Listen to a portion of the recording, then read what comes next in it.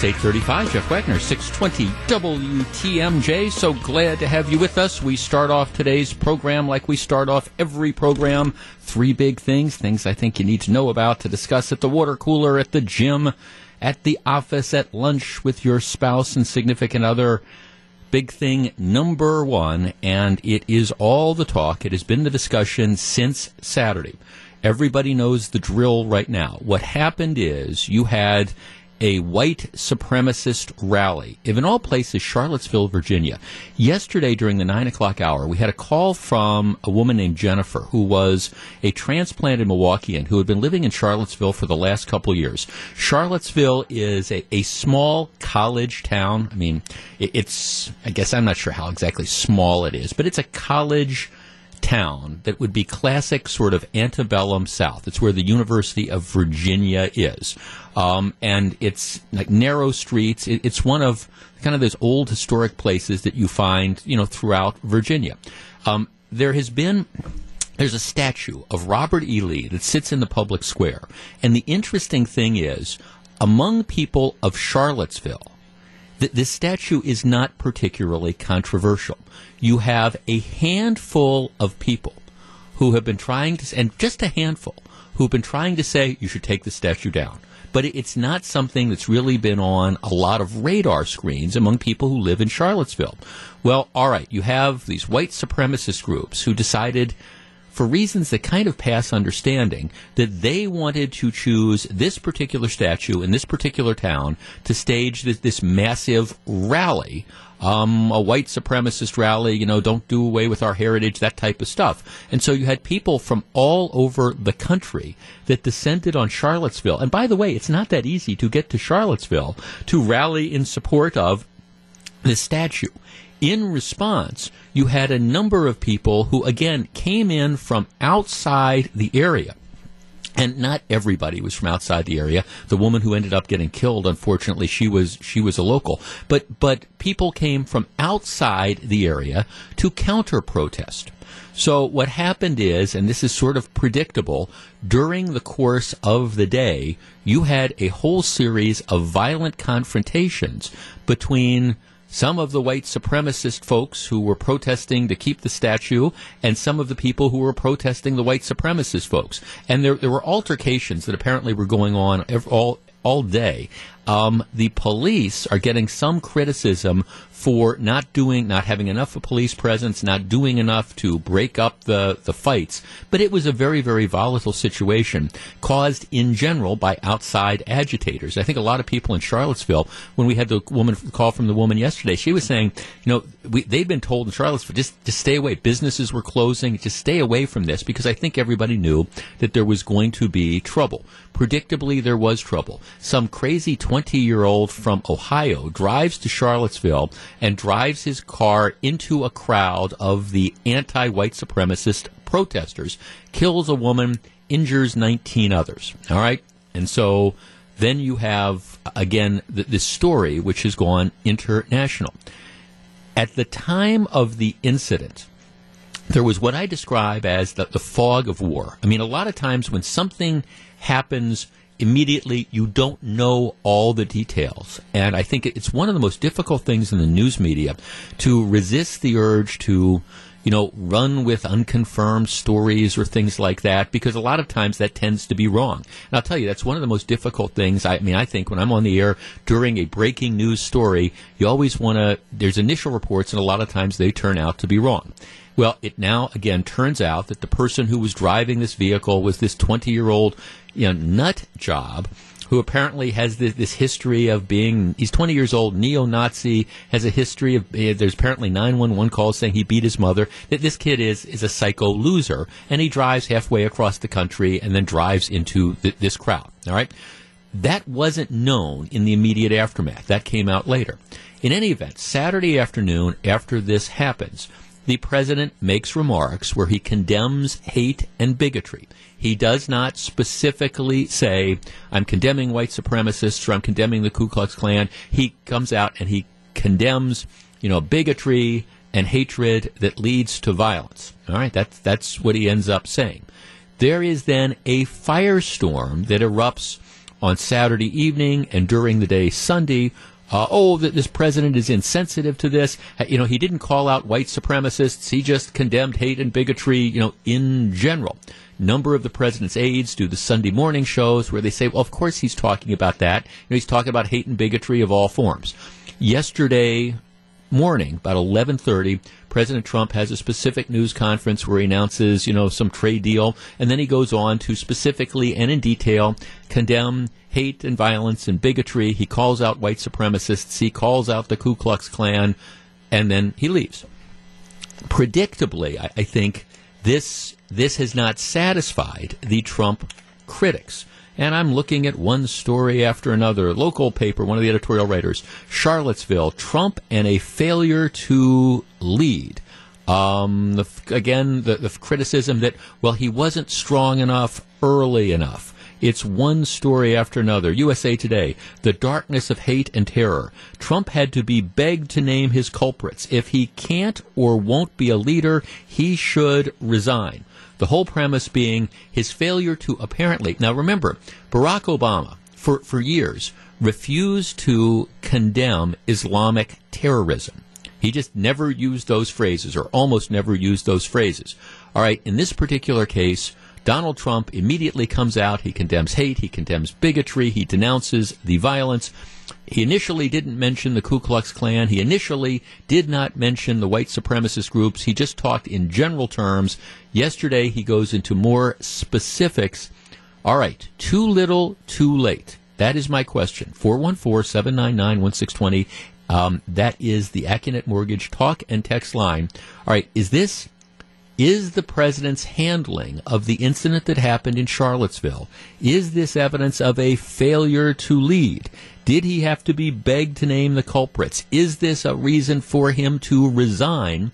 Or is this just the Trump haters trying to find, something else to hate on Donald Trump for? 414-799-1620. That's the Accunet Mortgage talk and text line. I'll tell you where I come down on this, and we will discuss. If you're on the line, please hold on. It's 8:43. This is Jeff Wagner, 620 WTMJ. It's 8:46. Jeff Wagner, 620 WTMJ. Here's what the Journal Sentinel writes, a portion of their editorial. Charlottesville, Trump, and a failure to lead. And yet in a tweet on Saturday about Charlottesville, President Trump condemned the violence without calling out the white nationalists who were the cause. And in remarks a few hours later, he called for an end to violence on many sides, seeming to draw a moral equivalence between the white nationalists and peaceful counter-protesters. Well, wait a second. You can't have your own facts. I mean, many of the counter-protesters were, in fact, peaceful.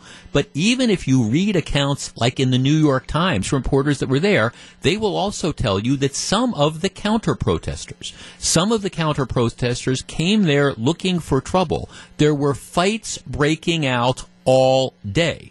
And so what the president was doing in his remarks was calling out violence on all sides. Now, I understand it wasn't one of the counter-protesters that got in a car and drove into the crowd of protesters. But this idea that, there weren't confrontations. President Trump on Saturday was talking about the violence on all sides. And there was violence on all sides. Now, admittedly, you didn't have a counter-protester that killed a person by getting into a car. But he, I think, is saying, hey, we need to calm down. We need to have more understanding. I don't see it as making a moral equivalency at all. And to the extent that anybody didn't think his remarks were sufficient enough, it's very clear that yesterday he started naming every sort of group. I have to tell you, I sincerely think that this is one of these situations where you have the anti-Trump folks who decide that they are going to be looking for something that they can be upset about. A failure to lead? Really? Here's Greg in Jackson who texts, I have to be honest with you. I'm just so annoyed with the rhetoric. When I saw what had occurred and I heard the remarks of the president initially, I thought they were on point. After a couple of days, I heard his remarks further condemning white hate groups. I was again satisfied with his leadership. The media is going to destroy this country by continuing this attack on Trump. The media's actions are galvanizing race wars and are destructive to the fabric of the United States. Well, it's not just the media. It is many people. Now, could the president, in his initial remarks, if he had mentioned the Ku Klux Klan and mentioned the white supremacists, would that really have made this issue go away? I'm not sure. 414-799-1620. But all this outrage, he didn't condemn this enough. Well, really? Let's talk to Jim in McGuanago. Jim, you're on 620 WTMJ. Good morning. Morning, Jeff. I don't think it's a lack of leadership, but I do think that it's politically incorrect to suggest that people other than white people can be racist and bigoted. And therein is the way he offended people. Yeah. Well, I think, to an extent. Now, I mean, obviously, the crazy psycho kid that drove into the crowd was a white supremacist who had been on people's radar screens for a while. But, you had a lot of hatred going on in Charlottesville, that day, and the president denounced all of it in broader terms. Could he have been more specific? Well, yes, but, I mean, you're right. There's people on the other side that hate as well. Yes, there is. No, I mean, thanks. I mean, I guess that's what the kind of frustrating thing is about this. And again, many of the people that are condemning President Trump because he didn't specifically mention white supremacists in his initial remarks, they're the same people who were saying, well, what's the big deal that Barack Obama didn't, mention, Islamic terrorists? And the truth of the matter is, I always thought that was a strange thing that President Obama did, his refusal to do it, but I always thought that was kind of overblown as well. And keep in mind also, President Trump's initial remarks condemning hate on bigotry on all sides comes, before the details of what exactly happened emerged. And I guess, again, I just keep looking at this thinking, okay, is there anything this guy can do? And I hear from both sides. If you're a regular listener to this program, I criticize President Trump a lot, and I hear from people saying, you should be on MSNBC. Why are you doing that? And, when he's getting unfair criticism, I call that out as well. And candidly, I understand that there are Trump haters out there. I get it. But at the same time, I don't think those people are helping anything when they take what really I think are non-issues. Gee, he didn't condemn hate fast enough and try to, again, make that the cause celeb of the day. Let's talk to Jerry in Germantown. Jerry, you're on 620 WTMJ. Good morning. Good morning. Good talking to you. Thanks for calling. I got a couple points. One is I have never in my entire life seen one president attacked so much by the media. And when he did come out and make his remarks condemning the violence, that was fine. And that's what it should have been left at. Now, like you said, Barack Obama wasn't attacked or nothing for not responding right away to all the violence that was happening. When we had all the riots and all the buildings being burnt down, it took him a day. He was out cold, but you didn't hear no attacks on that. Correct? Well, right. Right. And then when he did, like, for example, Ferguson, he decided to pick sides, and some of the things he said were just wrong, but he picked a particular side. I think, Trump is saying, hey, I'm condemning violence. We need to get past this racial hatred wherever it is coming from. And the racial hatred is more on against the rebel flag, the South. But what about all of these so-called great American heroes that murdered, raped, pillaged during the Civil War that have monuments? Why aren't they being taken down? Well, actually, I'm going to talk about monuments a little bit later on. But I guess, and again, I'm reading some of these stories. Well, it was all these peaceful counter-protesters. Many of them were. But here's the truth. There were problems. There were fights. There were altercations that were breaking out that entire day. That's why the police down in Charlottesville are getting so much criticism for not doing enough to keep the groups separate or not. There was a lot of hate going on there. And that is not condoning the white supremacists. It's not condoning the Nazis. It's certainly not condoning, this 20-year-old, psycho idiot who decides to drive into a crowd of people. But there...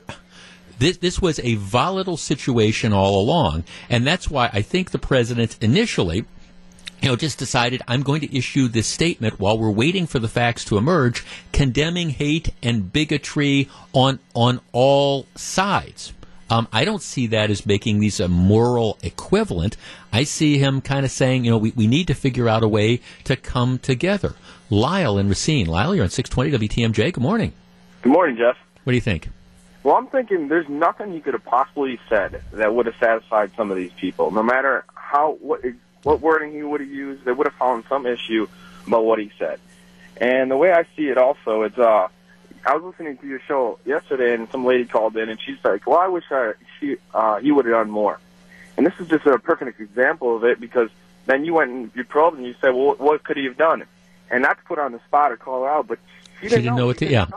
Yeah. And it's like that's just it. And like these people, they don't even realize that they don't even know what they're looking for. They'll just find an issue with whatever he said, and there's nothing else he could have done wrong. And if, let's say, if it was because they don't like him going in, there's nothing he could have duld or said that would have satisfied them. I think. I mean, see that I agree with that. Now, look, if I was crafting the initial statement, could it have been more specific? Absolutely. So if he would have said, I condemn, the hate and the bigotry, we need to come together as a country. I'm calling out, I'm calling out all those people who hate, including the members of the KKK and this white supremacist movement. All right, if he had added that clause, I'm not sure it would have changed anything. It certainly would have changed the facts of what happened, but I'm not sure it would necessarily change the reaction at all, because, again, there's people out there that they've made up their mind about President Trump. And look, and I understand, and I do get the reaction that he's, very quick to go to Twitter and criticize all sorts of things in the harshest possible terms. And so now the fact that he had a somewhat measured response while the facts are emerging, now the same people who are saying, hey, this guy's got this hair trigger, he's got to, pull back, he's got to calm down, the fact that he comes out with a more measured response, that's not good enough. I guess, look, we have real problems in this country when it comes to race relations. I understand that. I think any serious person has to understand it. But when we get bogged down in stuff like this, well, gee, did he condemn it quickly enough, or did he condemn it specifically enough, or he didn't mention the Ku Klux Klan specifically in his initial statement, that is the kind of stuff that takes us away from dealing with the real underlying issues. And the truth is, you've got these white supremacist groups, you've got these kooks, and they're out there and they deserve to be condemned and they deserve to be kind of tried to put in a box. But at the same time, attacking the president, I don't know where that gets us. 8:56, Jeff Wagner, 620 WTMJ. Okay, enough of that. Big thing number 2 is coming up. Euphemistically called Larry's Fun Fest near Union Grove turns into a gang-related shooting gallery. Some people say this was predictable. We'll talk about what's going on. Stick around. 8:57, Jeff Wagner, 620 WTMJ.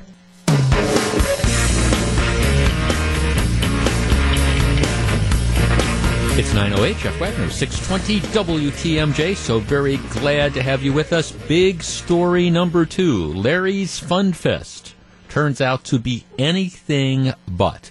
Larry's Fun Fest is an event that has been going on for a while at the Great Lakes Dragway right outside of Union Grove. What ended up happening at the event is apparently, and authorities are still putting together the pieces, but there was an execution-style murder, a series of execution-style murders at the event. The theory that's being advanced by the authorities in Kenosha is that you had 3 people who were killed, all who were known gang members from essentially Aurora, Illinois. 32-year-old man, 30-year-old men, and a 26-year-old. Apparently what happened is you had somebody walk up to them as they were standing at this event, point-blank range, and execute them. Authorities say they believe this was likely a gang-related shooting. The gunman remains at large. But one of these things where, hey, you had rival gangs, we know there's going to be gang members, so we go up and we shoot them.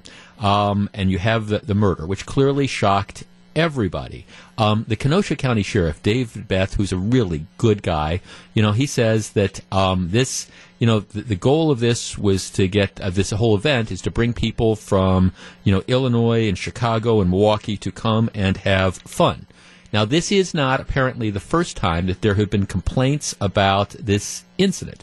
Fox 6 had a very interesting and detailed story, talking about how at least some residents had been complaining about this for the past 5 years, about attendees weaving down county roads, squealing their tires, things like that. Other people say that, hey, they live by the drag strip, and every year the crowds get more intimidating. It says a lot of gangster-looking people, every year it is chaos. That's the way at least some people are talking about this particular incident. And again, now you have this situation. There's some that are saying, well, look, that this isn't the fault of the event. This could happen anywhere. Somebody, especially if you're affiliated with gangs, you could be standing in a grocery store parking lot. This could happen anywhere, and there is an element of truth to that. If in fact this was a gang-related shooting, could have happened anywhere. Could have happened, in a public park. Could have happened in a parking lot at Miller Park or Wrigley Field or whatever. It could have happened anywhere. It just had to happen at this dragway during this particular event. The question, though, and this is big story number 2, moving forward, where do you go from here? This is an event that brings in more than 15,000 people to the town of Paris, which is where the dragway is, near Union Grove. And I think the question now becomes, moving forward, what do you do?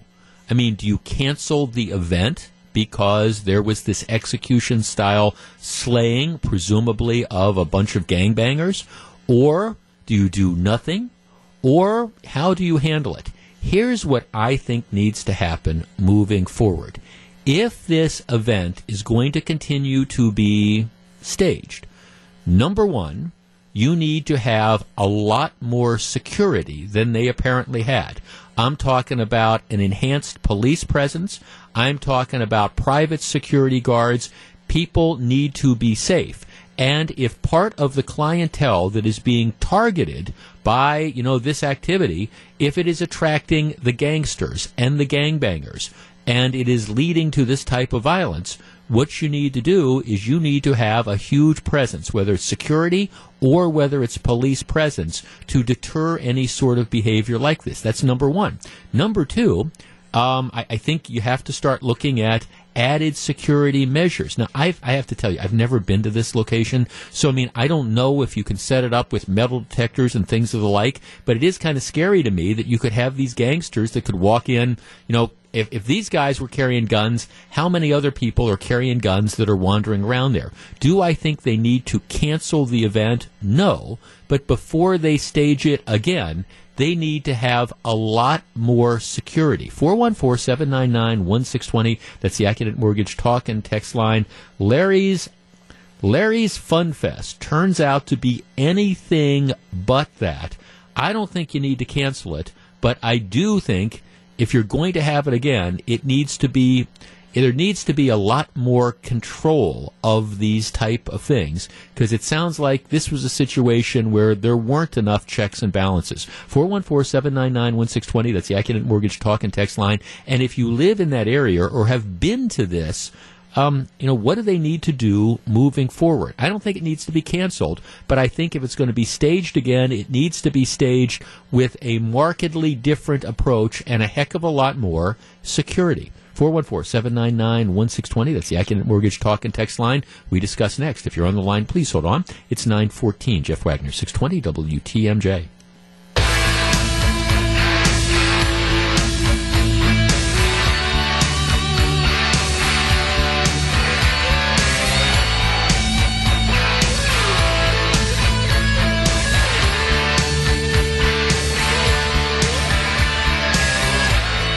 9:17, Jeff Wagner, 620 WTMJ. We're talking about the shootings that occurred over the weekend at the outside of Union Grove at the Dragway. It's this, and of course, the Kenosha County Sheriff is saying that this is a gang-related shooting. It appears the individuals were targeted, presumably by a rival gang. I'm looking at the Journal-Sentinel account of this. Some of this stuff is just unbelievable. You got 3 men that are dead. This is the way they report it. Family members of the victims have not been helpful to authorities, the sheriff said. Authorities had difficulty identifying them, and when a man who arrived at the sheriff's department identified himself as a father of one of the victims, he refused to provide his son's birth date and made demands of the department that were denied. The sheriff declined to elaborate on the father's demands. 3 victims were known to Aurora, Illinois police officials. Beth said the father of one of the victims is a high-ranking gang member from Illinois. Gang squad law enforcement members there confirmed the victims were gang members. The sheriff declined to identify the gang. Can you imagine this? I mean, your relative has been shot in a gang-related slaying, and you decide you're not going to be helpful to authorities. What a world. Jerry in Lisbon. Jerry, you're on 620 WTMJ. Good morning. Good morning. I've been going to the drag strip since 1960s. It's changed over the years. They have been trying so hard to make it a great place for your family. They put a playground up for the children, and this is an isolated incident. They have plenty of security there, always on hand, paramedics, whatever you need is always there. I mean, it's a great place. Have you been? Did you go to this event, or just in general you attend the drag strip? I have been to this event all these years. Up this year, I didn't make it because I had other stuff going on. Yeah. But I would have been there if I wouldn't have had other stuff going on. So I've been to this event in the past, and I'll tell you what, it's a great deal. You know, people with their cars and showing off, and everybody getting along.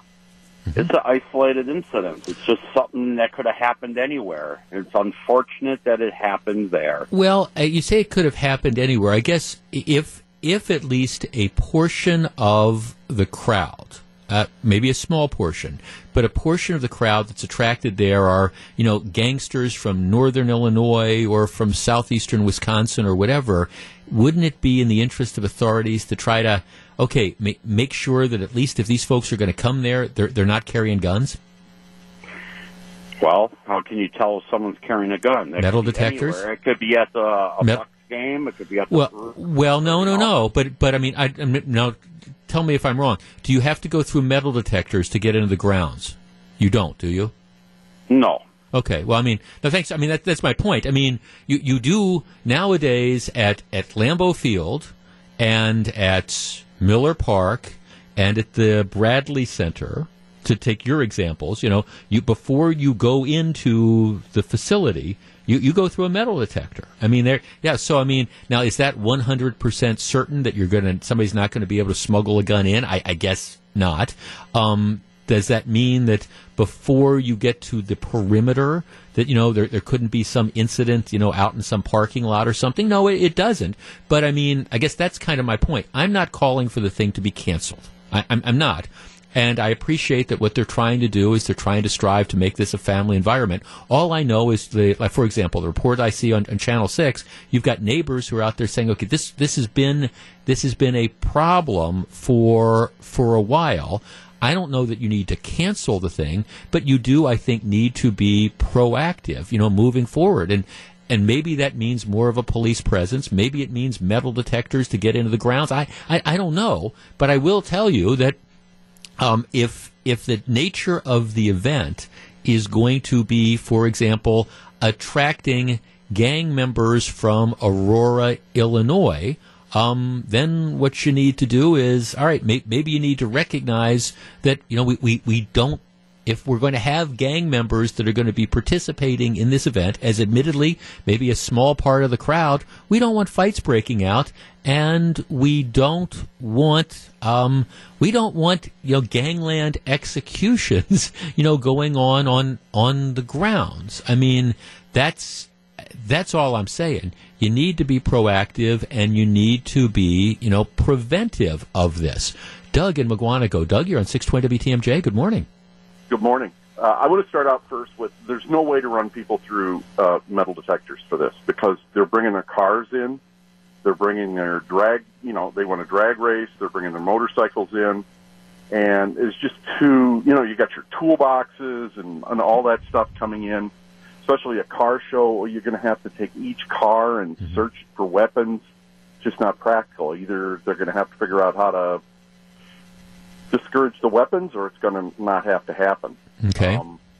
And two, if you do a little YouTube or Googling of this, you'll get some videos that will, if you watch a few of those videos, then you're not too surprised that this happened. So, some of the neighbors that are complaining about this are saying there's some validity to what they're saying, huh?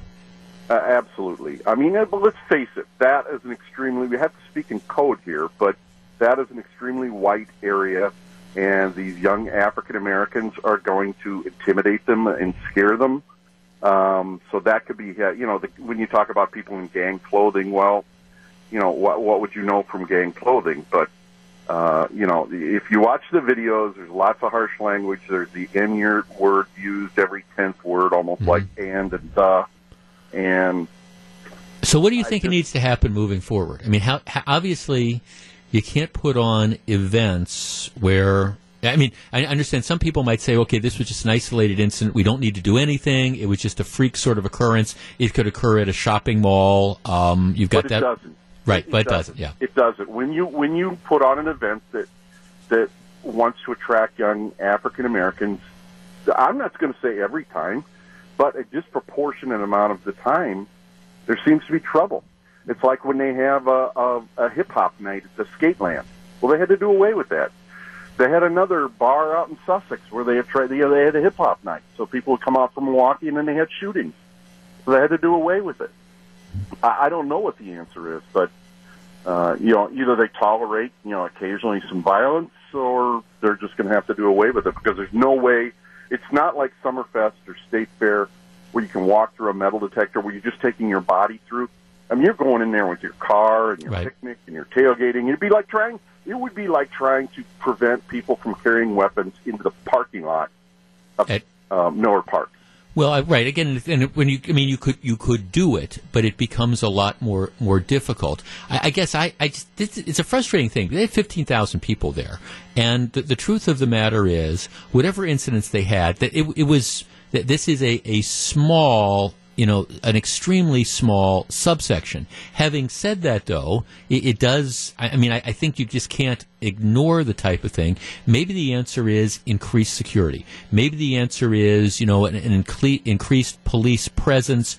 Maybe it's a ban on, a lot of bars and restaurants say, okay, no gang colors or things like that. I don't know what these guys were wearing. I appreciate how difficult this is. You don't want to see a wonderful event. Like I said, there's 15,000 people there, and my guess is 14,900 and whatever were there to have fun and enjoy the type of thing. But at the same time, you can't allow this to happen moving forward. I don't think they need to cancel the event.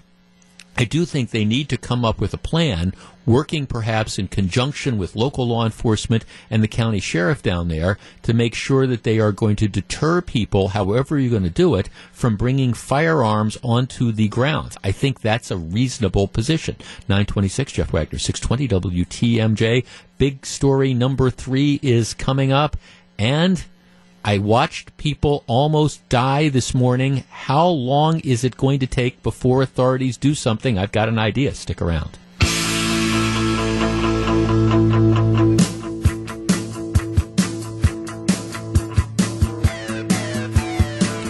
It's 9:35. Jeff Wagner, 620 WTMJ. So glad to have you with us. He's been called Canada's greatest songwriter of all time and has provided some of the most iconic songs since the 1960s. Now, Gordon Lightfoot is coming to Milwaukee, and we're sending you. Keep listening to my program. Sometime today, you will have a chance to win a pair of tickets to see Gordon Lightfoot at the Pabst Theater. He will be here Sunday, September 17th. One of my favorite performers, Jimmy Buffett, says that Gordon Lightfoot was his inspiration. Bob Dylan says his inspiration was Woody Guthrie. Buffett says it's Gordon Lightfoot. You can see Gordon Lightfoot Sunday, September 17th. All right. The horrible incident in Charlottesville on Saturday centered. There were larger issues, but what got it started, as I was saying earlier, there's been a statue in the town square of Robert E. Lee that's been there for a long time. You had a handful, and really just a handful, of people in Charlottesville that were agitating to take the statue down. All right, this then became a flashpoint. You had these white supremacists and KKK people from all over the country that decided, for whatever reason, to pick Charlottesville as the rallying cry. Then you had a number of counter-protesters that showed up. You had conflicts between the protesters and the counter-protesters, and ultimately you had this incredible tragedy that occurred on Saturday. But it was all over this particular statue. There are, depending on, nobody knows for sure, but there are probably at least 700 Confederate monuments across the country, and some estimates say there's possibly more than 1,000 Confederate monuments in 31 states, in public parks, in courthouse squares, in state capitals, in cemeteries. So there's over, let us say that there's 1,000, all right? Maybe there's a few more, maybe there's a few less, but let's say that there are 1,000. Yesterday in Durham, North Carolina, shortly after 7 o'clock last night, in Durham, North Carolina is where Duke University is. Here's the way the New York Times describes it. Shortly after 7 p.m., the protesters, part of a group of more than 100 that included anti-fascists and members of organizations like the Democratic Socialists of America, the Workers' World Party, and the Industrial Workers of the World, according to the News and Observer of Raleigh. So these would be, I would say, fairly described as kind of left-wing, outside agitator groups, come to Durham, topple a statue of a Confederate soldier that had stood in front of the old Durham County Courthouse for nearly a century above the inscription, "In memories of the boys who wore the gray." So you've got this statue memorializing people who were in the Civil War who died. It's been there for, going on 100 years. I think 1921 is when they put it up. So you have these groups, about 100 protesters, anti-fascists, whatever that means, members of the organizations like the Democratic Socialists of America, the Workers' World Party, and the Industrial Workers of the World. They show up with the idea that they're going to engage in a little bit of self-help. So what they do is they put a rope around the statue, they pull it over. The figure fell headfirst, still attached to a piece of its pedestal, and the crowd, men and women, black and white, mostly young, erupted in whoops and cheers. Some protesters ran over and began kicking the statue. Others took photos beside it. The Durham Police Department said in a statement that it had made no arrests because the episode had occurred on county property, which is under the jurisdiction of the sheriff's office. Members of the sheriff's office filmed the protest as the statue came down, but they did not respond to a request for comment, and it was not clear whether its officers had made any arrests. So apparently you have a group of, protesters associated with a bunch of, I would think it'd be fair to say, kind of left-wing extremist groups who show up. They decide to topple the Confederate statue, and for reasons that pass understanding, the cops stand around and watch them and let them do this. But this now raises, I think, the larger question. Like I say, let's say there's 1,000 Confederate statues standing in courthouses across the country. Should they be removed? Should we now, if groups like these groups that showed up in Durham last night decide that they want to go out and topple these things and destroy them, and the police apparently stand by and watch this happen, is this now the new normal? Can you no longer have, in America in 2017, can you no longer have a Confederate memorial? And if you say, hey, this is part of history, are you a white supremacist? Are you a racist? Are you a neo-Nazi? Have we reached the point where a statue which is designed to memorialize, what was the inscription? The boys, let's get the exact subscription. In memory of the boys who wore the gray. In America in 2017, is that now unacceptable? Should these statues be taken down, by force if necessary. 414-799-1620. That is the Accunet Mortgage talk and text line.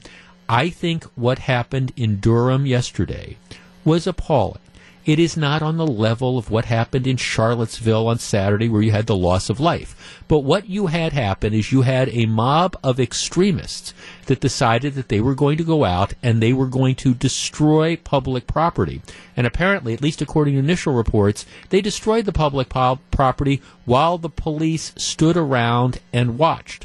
That cannot be allowed to be the new normal. If you want to have an ongoing conversation about a particular statue in a particular location, okay, fine, have that conversation. But this violence, the idea that, okay, now we're going to be entitled to start to tear these things down, nuts to that. 414-799-1620. We discuss next. It's big story number 3. Can Confederate monuments continue to stand in public locations in 2017 in America? It's 9:42. This is Jeff Wagner, 620 WTMJ. If you're on the line, please hold on. 9:44, Jeff Wagner, 620 WTMJ. Okay, so yesterday a group of, I'm going to use the phrase anarchists, 100 people, including anti-fascists, again, whatever that means, members of organizations like the Democratic Socialists of America, the Workers' World Party, and the Industrial Workers of the World, descended on Durham, North Carolina. There's been for going on 100 years, there's been a statue of a Confederate soldier that stood in front of the county courthouse.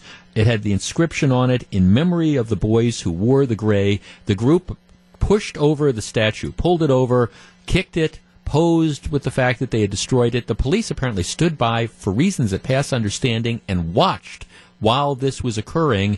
All right, have we reached a point now where, all right, if you want to go out, if you want to be an anarchist, if you want to take down these statues, fine, go ahead and do it with no consequences? Is there any role at all for, I don't know, statues memorializing, in this case, people from the area who lost their lives during the Civil War? 414-799-1620. Beth texts, the mayor of Lexington, Kentucky wants a Confederate monument removed because he doesn't want it to define their future. Ridiculous. It doesn't define their future. It defines their past history. 414-799-1620. Let's start with Harry in Eau Claire. Harry, good morning. Good morning. What do you think? Well, no, I don't think it should be pulled down. And I guess my follow-up question to that is, if we're going to be removing the, say, 1,000 statues all over the country from the Confederate Civil War, are we also going to be removing all the Union statues, General Grant, and all the rest of the statues that supported the Union side? Well, I guess the answer, thanks for the call, Harry. The answer would be no, and the difference is the Confederates, here's the thinking of this. First of all, the Confederates, this is the thing, they were traitors. They were trying to secede for the Union. Why would you have a war monument to people who were traitors? That's argument number one. Number two, everybody in the fought in the Civil War were racists because they were defending slavery. So therefore, it was all about slavery. So they were racists. Why should you, again, put up a statue? Why should you memorialize anybody who was presumably fighting to, again, support slavery? And I guess my response would be, right, this was memorializing local people who lost their life in a very, very seminal time in this country. Again, this particular memorial, it says, "In memory of the boys who wore the gray." All right, these were local people who lost their lives in the war between the states. Have we really reached that point? And look, it was a misguided, I think you could argue it was misguided incredibly. It was an incredibly destructive and unfortunate period of time in our history, but it was part of our nation's history. Can you really sanitize this? All right, I have a text from Dan who writes, why stop with Confederates? Why not include monuments to former slave owners like Andrew Jackson and Thomas Jefferson? Oh, they were Democrats, so they'd be immune to that. Well, actually, no, because, it used to be you would have, for example, Democrats. For Republicans, nowadays you have Lincoln Day dinners. Democrats used to have their Jackson Jefferson Day dinner. In many areas, they've now done away with that because of precisely that. It's this political correctness. Well, don't you realize that Andrew Jackson and Thomas Jefferson, founders of the modern Democratic Party, were in fact slave owners? Well, we can't acknowledge that.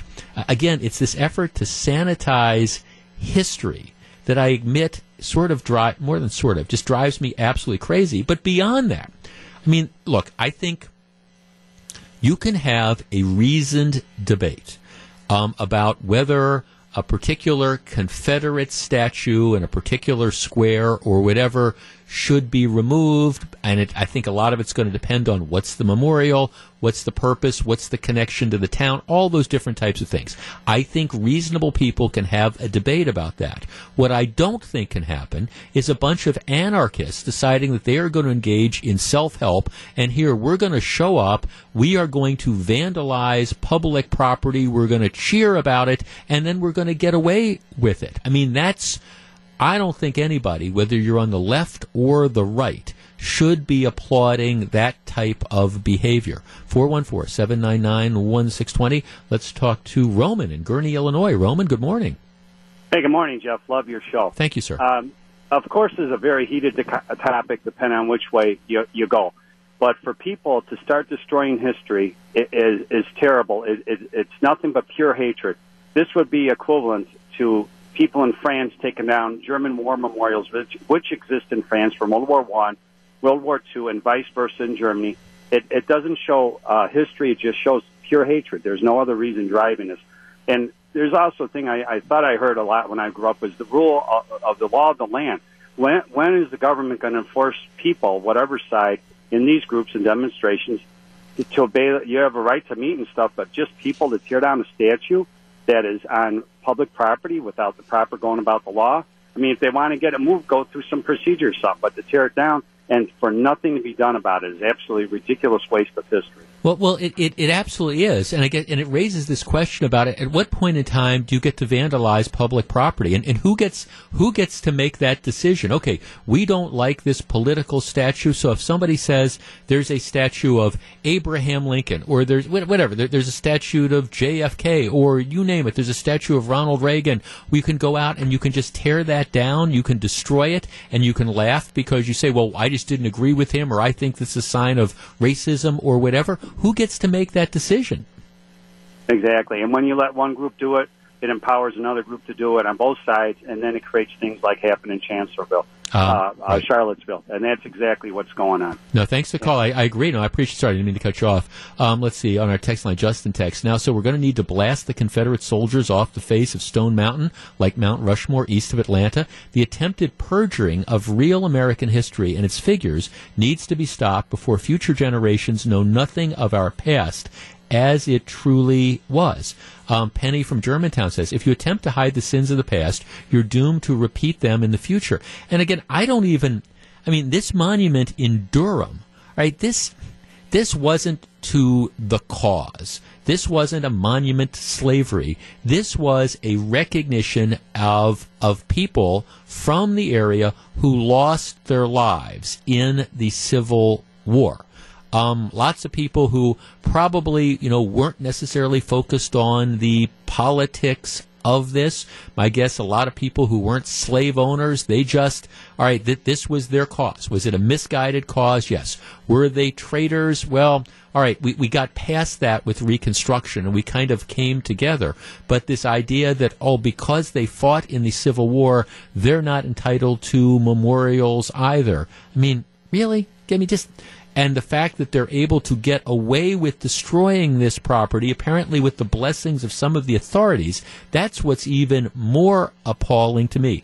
Have a debate, decide whether, all right, the monument should be there, let the public figure out where the public is on this, do you remove it or not? I'm fine with that, but at least have it part of the civil process. I don't want groups like the the Democratic Socialists of America, the Workers' World Party, and the Industrial Workers of the World that are the anarchist groups on the left deciding that they can go around and destroy property with impunity. It's 9:53. This is Jeff Wagner, 620 WTMJ.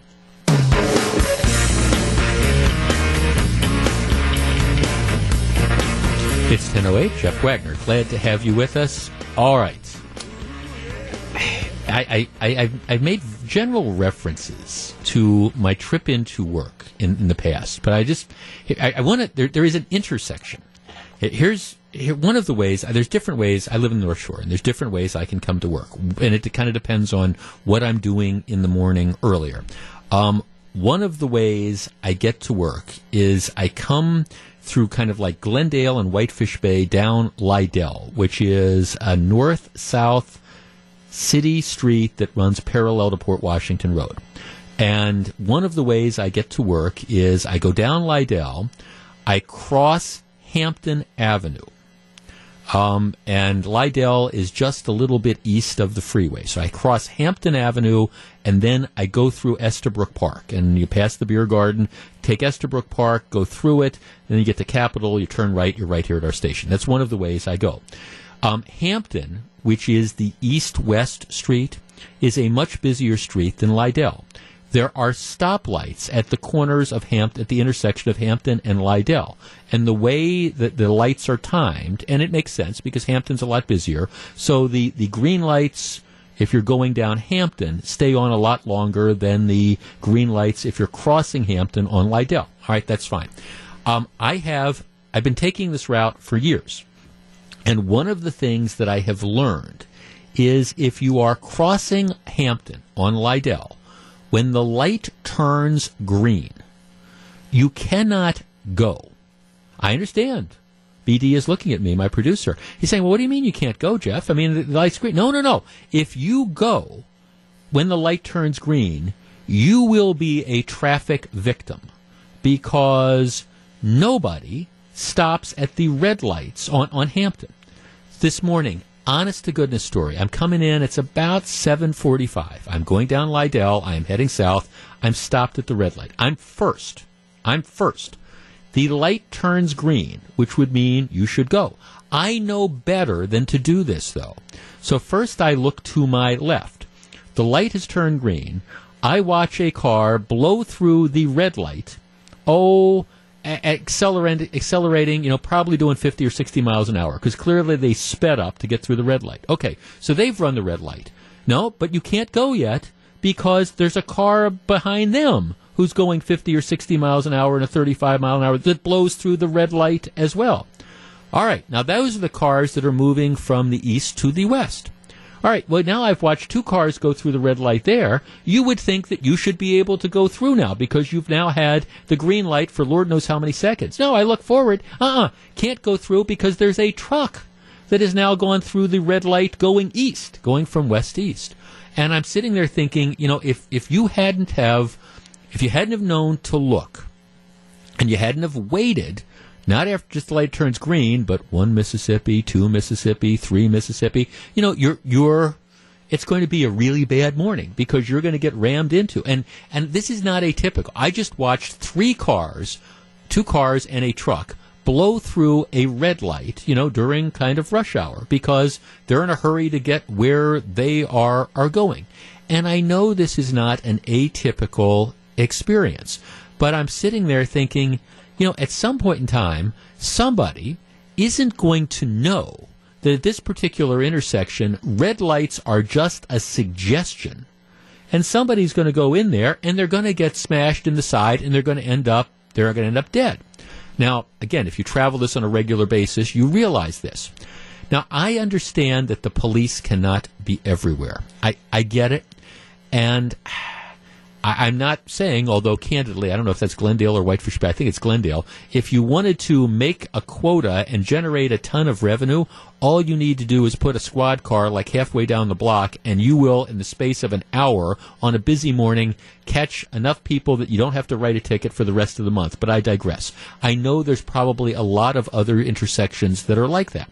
So rather than just, cursing the darkness, I want to light a candle. I want to figure out what can you do about this, because again, it's not just the nuisance of all right, now because these cars have run through the red light, the 3 cars behind me, they're not going to be able to get through this intersection because the light isn't timed long enough to let 3 or 4 cars go through if the first car has to sit and wait while the intersection clears. So, I mean, I understand that there's that's going on. I also understand that you've got this busy intersection and you want to keep traffic moving. But at the same time, people, if you're going to take red lights as suggestions as opposed to, well, you better stop, I think there needs to be some changes. And I'm thinking, okay, what do we really need? And I have to tell you, it's taken me a long time to come to this, but I am more and more just convinced that we need to go to a system of red light cameras. And I understand there's been controversy with red light cameras when they've been used in places like Chicago, because what authorities have done is they monkeyed around with the yellow lights, so they kind of lured people into running the red lights. But I mean, I don't know about you, but I drive a lot. And I am constantly amazed by the number of people who just blow through red lights. And I understand there's the bad, reckless drivers driving the stolen cars. But I'm talking about just everyday drivers who decide, here, red light is a suggestion. We see a yellow light from halfway up the block, and that means we just floor it to go through.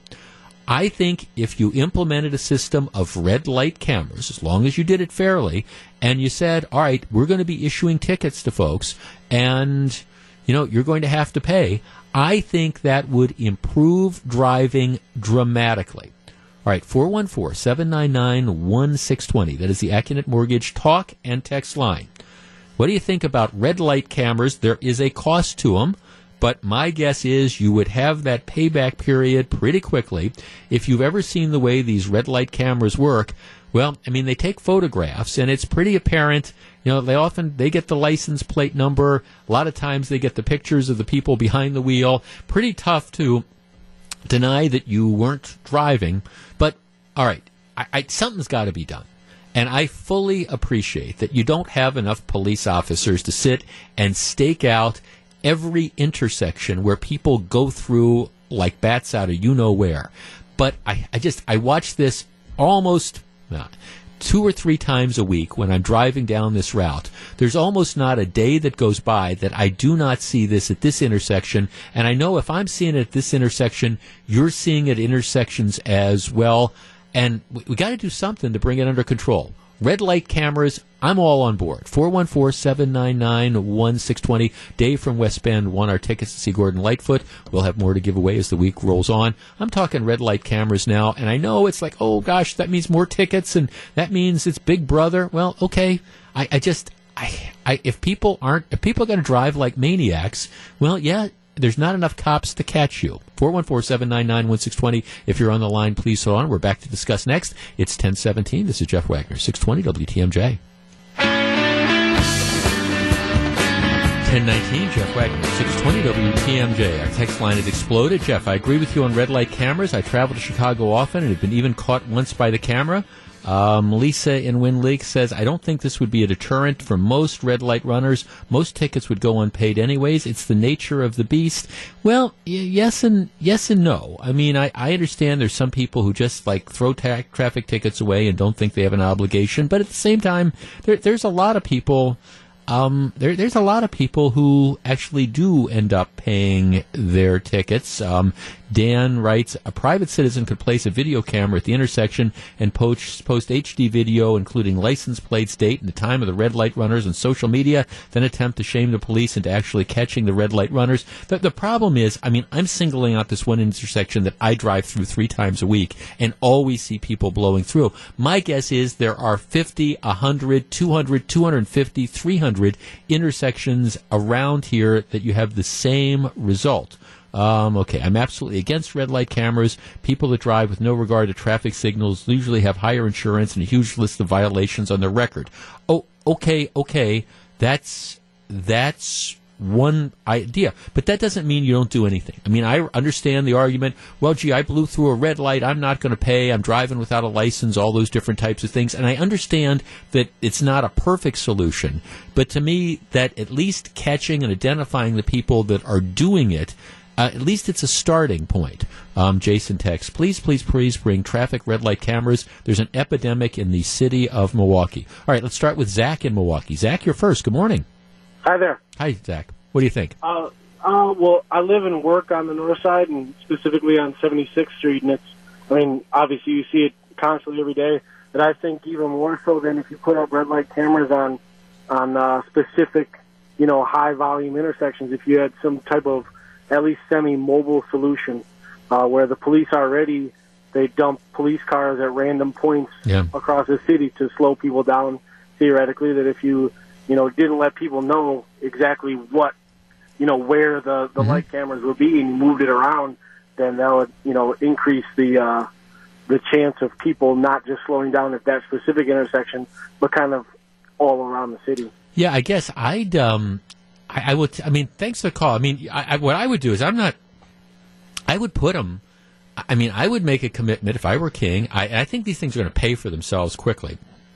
I would make a point of putting them all over, at high traffic intersections, because my guess is you're going to catch people blowing red lights on a regular basis. Like I say, I think there's some that are worse than others.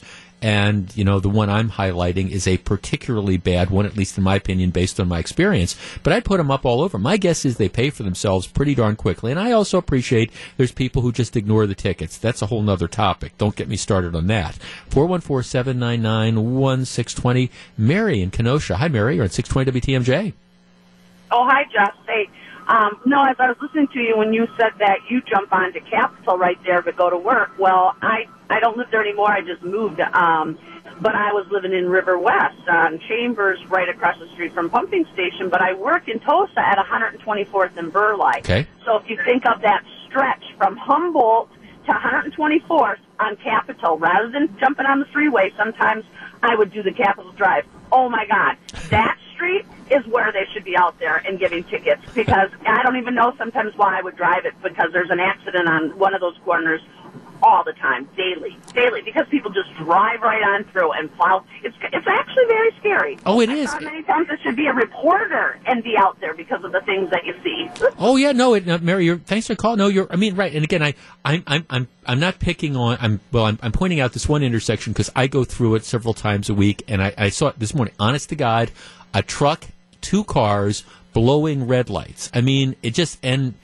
All the red light meant is let's speed up to go through it faster. So when they slam into the side of your car, well, then we're going to make sure we're not just going to injure you, we're going to kill you. But that's kind of the response that ends up being out there. And look, I'm sympathetic. We're talking about, this is actually Glendale, but it's right before the city of Milwaukee. But we're talking about, the city of Milwaukee, where the police, God knows, I understand they've got their problems. Shots fired into a house, and it takes 4 hours to respond. That's why, I appreciate that there's not enough police to be out there, chasing down these people. And I also understand that, under Ed Flynn's dictates, somebody blows through a red light and then decides to flee from the cops at 95 miles an hour. You're not going to be able to chase him. Still, I do believe that at least I guess I'd like to think that the majority of people who are out there who are driving really, I don't know, are basically decent, law-abiding people who, when you get caught making the mistake, you're going to pull over, and then you're not going to want to lose your license. You're going to pay the tickets. And I understand there's a lot of people who don't. They don't care about that. They don't think the rules apply to them, and they're the victim if they're the ones that goes through the red light and gets stopped. Nevertheless, I do think this would be a deterrent. Tony in Milwaukee. Tony, you're on 620 WTMJ. Good morning. Good morning. What do you think? I agree. I drive the south side all the time throughout the day.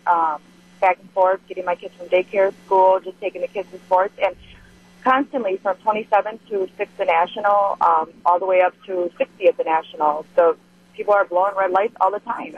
Even if there were cameras and something were to happen where they did a hit and run or something like that, they'd be on camera. Yeah, right, exactly. And it backs the point up. Right. I agree. And I guess, look, and I appreciate it's not going to stop all of this. There's no silver bullet, but to me, I think they'd probably pay for themselves pretty quickly and would certainly get people's attention if they knew, hey, if you decide that you're going to speed up to go through a yellow light, be careful. You're going to get that ticket in the mail, and then we'll see what happens. No, I mean, totally something needs to. I mean, I guess my point is something needs to be done, and I'm not willing to just stand here and just wring my hands and say, "Gosh, we have all these people that are blowing through red lights, and there's all these collisions that are going on, and sometimes people end up dead." Well, okay, maybe we need to start doing things that deter them. Let's see, I have a text here. I agree with you that Wisconsin should have red light cameras at some intersections. I live in Sheboygan, and there have been numerous accidents caused by people running red lights, resulting in fatalities since they speed up trying to beat the yellow. That's my point. Some lights have a delay before turning green, which works. California and Arizona have cameras that really work since they have signs saying there is a $350 penalty. And again, look, I understand that there are some of the people that are doing this. They're supposed to be driving with insurance. They don't have insurance. They're supposed to be driving with licenses. They don't have that. I get all that. But, I think this is something we need to look at to at least try to get some people to think before their reaction to the yellow light is to hit the gas. It's 10:27. Jeff Wagner, 620 WTMJ.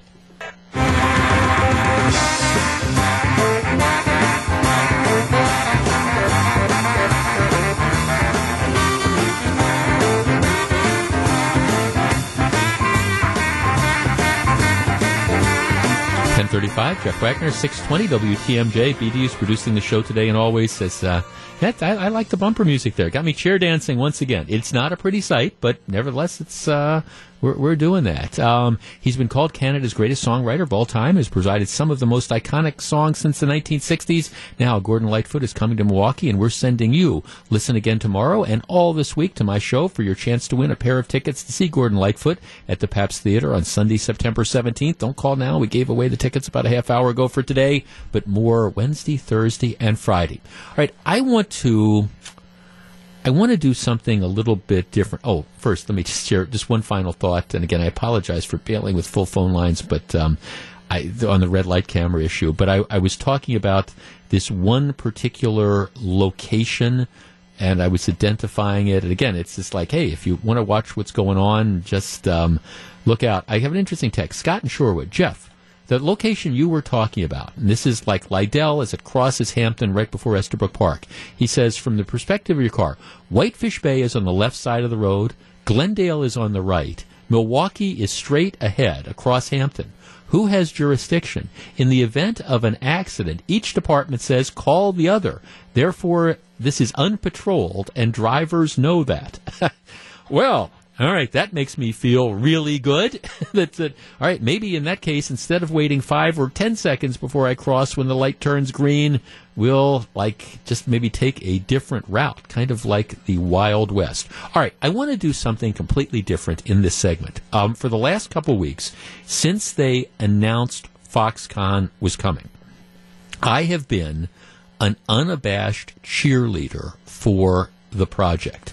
And by the way, the Foxconn deal is going to happen. An assembly panel yesterday voted to advance the incentive package. It's going to go to the full assembly. It's going to be voted on in the next couple days. It's going to pass.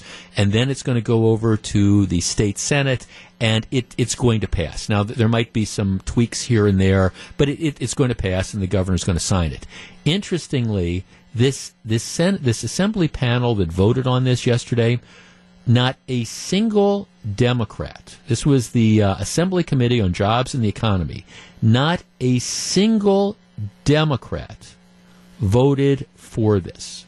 Not a single one, including, and so, I think it's going to be, interesting as this moves forward, because in my opinion, okay, maybe if you're a Democrat and you're in Eau Claire, you don't want to see the big picture, you can say, okay, well, who cares?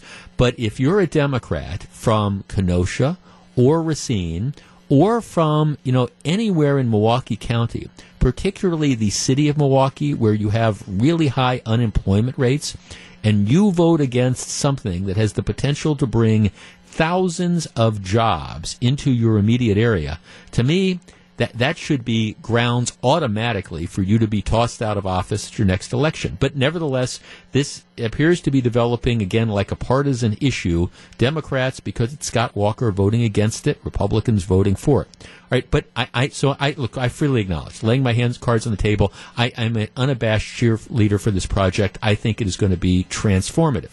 And that's the way that we have approached this discussion over the last couple weeks since this story's been out here. I call this segment Critics' Choice. See, I pride myself on recognizing that in a lot of issues, there's not necessarily a right or wrong. There's a better or a worse. And maybe there's two sides to stories, and it's just, reasonable people can disagree. I have to tell you, when it comes to this proposal and the opportunity to bring thousands and thousands of jobs to Wisconsin, I don't understand the opposition. I mean, I get this. Well, we're potentially giving them $3 billion in tax incentives. Well, yeah, but they only get the tax incentives if they actually like bring the jobs. And if you don't do that, well, okay, you don't give them the incentives and they don't come, you don't get the jobs, and the vacant land stays vacant, and we don't have the jobs that are here. Plus, Foxconn, when they come in, as soon as you break ground and as soon as you build the facility, right, they're talking about a $10 billion upfront investment in infrastructure, building the different facility, and those are jobs, and that's money that is going to be largely going to Wisconsin contractors who are going to be doing the work. So to me, with all due respect, this is a complete and total no-brainer. But I want to change up the game. Here's what I want to do. I want to hear from the people that object to Foxconn. So if you're one of those people who have just been stewing over the course of the last couple of weeks over the fact that this deal has been announced, and the deal is going to go through. I mean, like I say, I'm kind of amazed that it's going to go through on a purely partisan vote. But if you're one of the people that think this is going to be a disaster, that oppose Foxconn, that hate the idea that we're doing this, I want to hear why. I seriously want to hear why. So 414-799-1620. That is the Accunet Mortgage talk and text line. I'm calling the segment Critics' Choice. A lot of times when we have these segments, I hear overwhelmingly from people who think it is a good deal. But if you think this is being rammed through, if you think this is going to be bad for the state, I want to give you an opportunity to sound off. And I legitimately want to hear why it is that you oppose this deal. So 414-799-1620. That is the Accunet Mortgage talk and text line. If you are a critic of Foxconn, if you are an opponent of this deal, this is your chance. 414-799-1620. We're back to take calls in just a moment. It's 1042. This is Jeff Wagner, 620 WTMJ. It's 1044, Jeff Wagner, 620 WTMJ. I want to do something different here, because when we've talked about Foxconn in the past, I will tell you 85 to 90% of the calls agree with me that Foxconn is a good deal. It appears that there's a good chance that this Foxconn deal, it's going to go through. Like I say, it's going to happen. And history will decide whether it's a good deal or not. But it appears it's going to go through on what could be close to a party line vote, which is amazing to me. So I wanted to devote at least a segment to giving you, if you're a critic of Foxconn, I want to legitimately give you an opportunity to voice what your objection is. Okay, 414-799-1620, which is the Accunet Mortgage talk and text line. Let's start with Dave in Mequon. Dave, you're first. Good morning. Yes, good morning. You're old enough to remember what picture tubes in TVs used to look like. In 1988, my wife and I moved out to Syracuse, New York. The company that made those picture tubes was General Electric. From Syracuse, New York, down through the Finger Lakes region, they had factories set up, 3.5 million square foot, just to make picture tubes. Guess what? The technology changed. Today, 2017, those facilities are still empty, and New York is sitting with over 3 million square foot of empty buildings. You know very well how fast technology can change. I don't know what the next technology change could be for this, but what is Wisconsin going to do with the millions of square foot under roof? Well, why? I guess my question is, why do you assume that Foxconn isn't going to adapt? I mean, do you think they're just going to go out of business? I didn't say the company would go out of business. The technology can change and make that facility obsolete. Yeah. Foxconn has a history of abandoning facilities when technology changes. Mm-hmm. I guess, but isn't that a risk that you have in any given business, that the technology is going to change or consumer demand is going to change? I mean, is that a reason to not? And maybe it's going to happen in 10 years. Maybe it's going to happen in 25 years. Is that a reason not to go for jobs for the present? It is based on the scale of monetary investment here, in my opinion. Okay, good enough, fair enough. And that's what I asked for. I asked for opinion. I guess my response to that would be that the way the deal is structured, these are tax incentives that are payable over time based on Foxconn's hitting different goals. The infrastructure, now Foxconn's going to have to come in, and I understand they're going to have to, once they pick the site, the communities will be building the infrastructure, the roads, the hooking up the sewer lines or whatever. But the infrastructure, building the buildings, that $10 million is money, my understanding is, it's coming from Foxconn up front. The incentives are tax incentives that they earn over time. And I guess I understand. I mean, to me, it's kind of like the Blockbuster Video argument. There was a period of time, and I'm old enough to remember, well, it wasn't really that long ago, where, the hottest thing in the world, if you owned a Blockbuster Video store, you were making a ton of money. Friday nights when the new VHS, yes, I said VHS tapes came out, people would flock to the Blockbuster videos. Well, all right. I understand things have changed now. There's not VHS tapes anymore, number one. And number two, the way people get their movies nowadays is, you download them, you get them off of Netflix or whatever. But does that mean that, you wouldn't have wanted to own a Blockbuster video store for those 10 or 15 years that it was making money hand over fist? I'm just asking. 414-799-1620. Okay, what, opponents of Foxconn, your chance to sound off. Let's talk to, Mark in Milwaukee. Mark, good morning. You're on 620 WTMJ. Good morning, Jeff. What do you think? Listen, I like the idea that we have this company coming, but I don't think it's worth our tax-paying dollars to pay essentially corporate welfare. We're not going to see a return on our investment from a lot of people are saying, and what I've read for about 25 years. There are too many things that can happen in that amount of time. Additionally, I also feel we have a legislature that still can't pass a budget. We have the zoo interchange that's in limbo. And so with those two major things, especially they still haven't balanced the budget, and they want to go ahead and essentially give and ram this down our throats.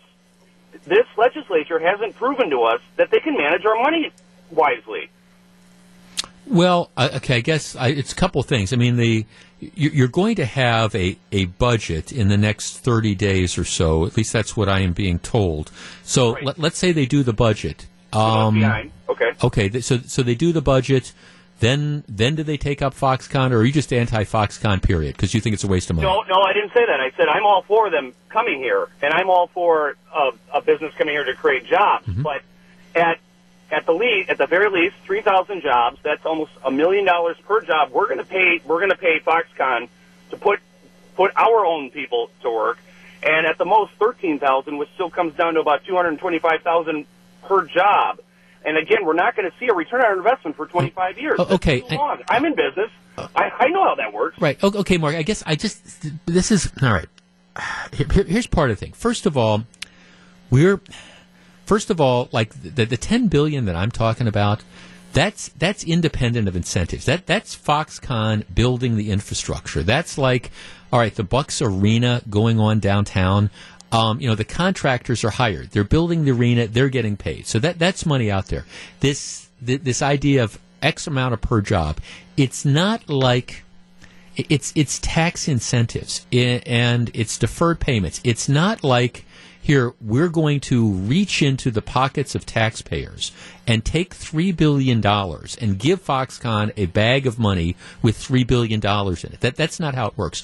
What this is it's tax incentives. So Foxconn comes here, they create the jobs. They don't have to, pay X amount of taxes that they otherwise would have to pay. Now, there is some capital outlay, again, building the infrastructure. But if they don't come, we don't give them anything, but we don't get back in return. I do think there's this idea that, you're going to take this giant bag of money and give it to them.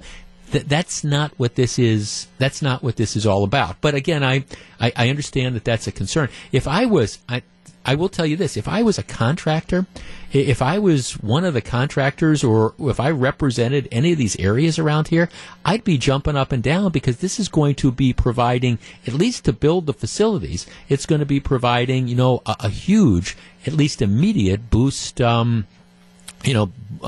in a shot in the arm. 414-799-1620. Let's talk to Mark in New Berlin. Mark, you're on 620 WTMJ. Good morning. Right, I'm also like the last caller. I'm all for jobs. The more the better. I love it. But I'm just worried about the way they treat their workers. I mean, I heard that there's suicide ledges and nets on some of their buildings so people don't jump off. I mean, I can't even fathom that. I mean, we're not going to be like the 23-year-old girls you see on TV and their commercials sitting there. I mean, this is Milwaukee. This is America. The people have problems in their lives. There's drugs in people's lives. There's heroin in people's lives. Those people are going to get jobs there. I mean, we're not going to be like those workers overseas. I mean, it's impossible.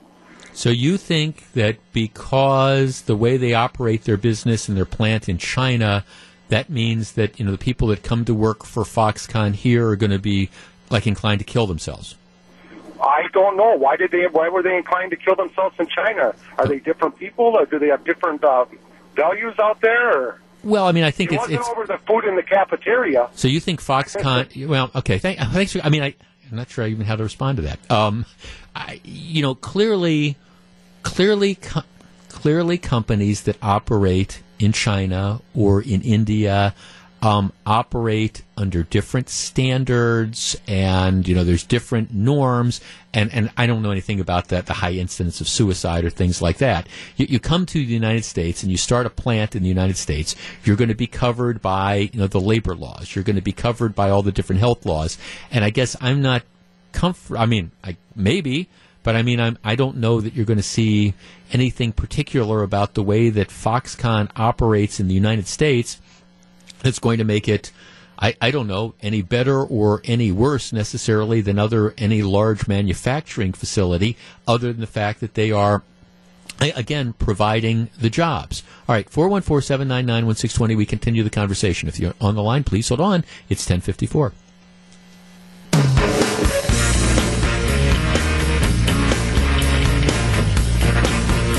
It's 11:09. This is Jeff Wagner. I am this whole Foxconn deal, and I think reasonable people can disagree about stuff. This is one I don't get, and this is one that doesn't strike me as being partisan, and that's why I asked legitimately the question, what are people's objections? Paul sends me a text. Most of the jobs pay $11 to $13 per hour, no union, and your job's gone. Well, they won't be unionized. I think that's true. I have to do the math. I think the jobs typically pay higher than that. The estimates are that the average, and this isn't saying all the jobs, is going to be $53,000 a year plus benefits. And I don't know. I don't know that that's something to sneeze at. But even more importantly, there will be lower paying jobs for people who don't necessarily have the skills that they can do what Foxconn needs them to do. So I understand all that, but still they're going to be jobs. I guess it's tough for me to understand how you can turn up your nose at jobs. And I am getting a number of texts bringing up the point that I was bringing up, that you can't say enough. This $3 billion number that you see thrown around, it's corporate welfare. They're giving them $3 billion. Well, we're not giving Foxconn $3 billion. It's not like we're giving them cash. Here's cash. We're giving you this money up front. you come, you build the plant, and then if you leave, you don't have to pay the money back. We're not giving them money up front. We're not giving them really money at all, other than when they pick a site, we being the government, we being the taxpayers, you're going to build the infrastructure. You're going to build the roads, you're going to hook up the sewer lines, you're going to do the public services. What this $3 billion figure is, payable over time, it's tax credits. So, think about tax credits. How do tax credits work for you? You sit down at the end of the year to do your taxes. All right? And then, so you get, all right, this is the income you have. These are the credits I get. You get a credit for, you get a credit for, whatever. You get a child credit. Those are credits you get that reduce the amount of taxes that you pay.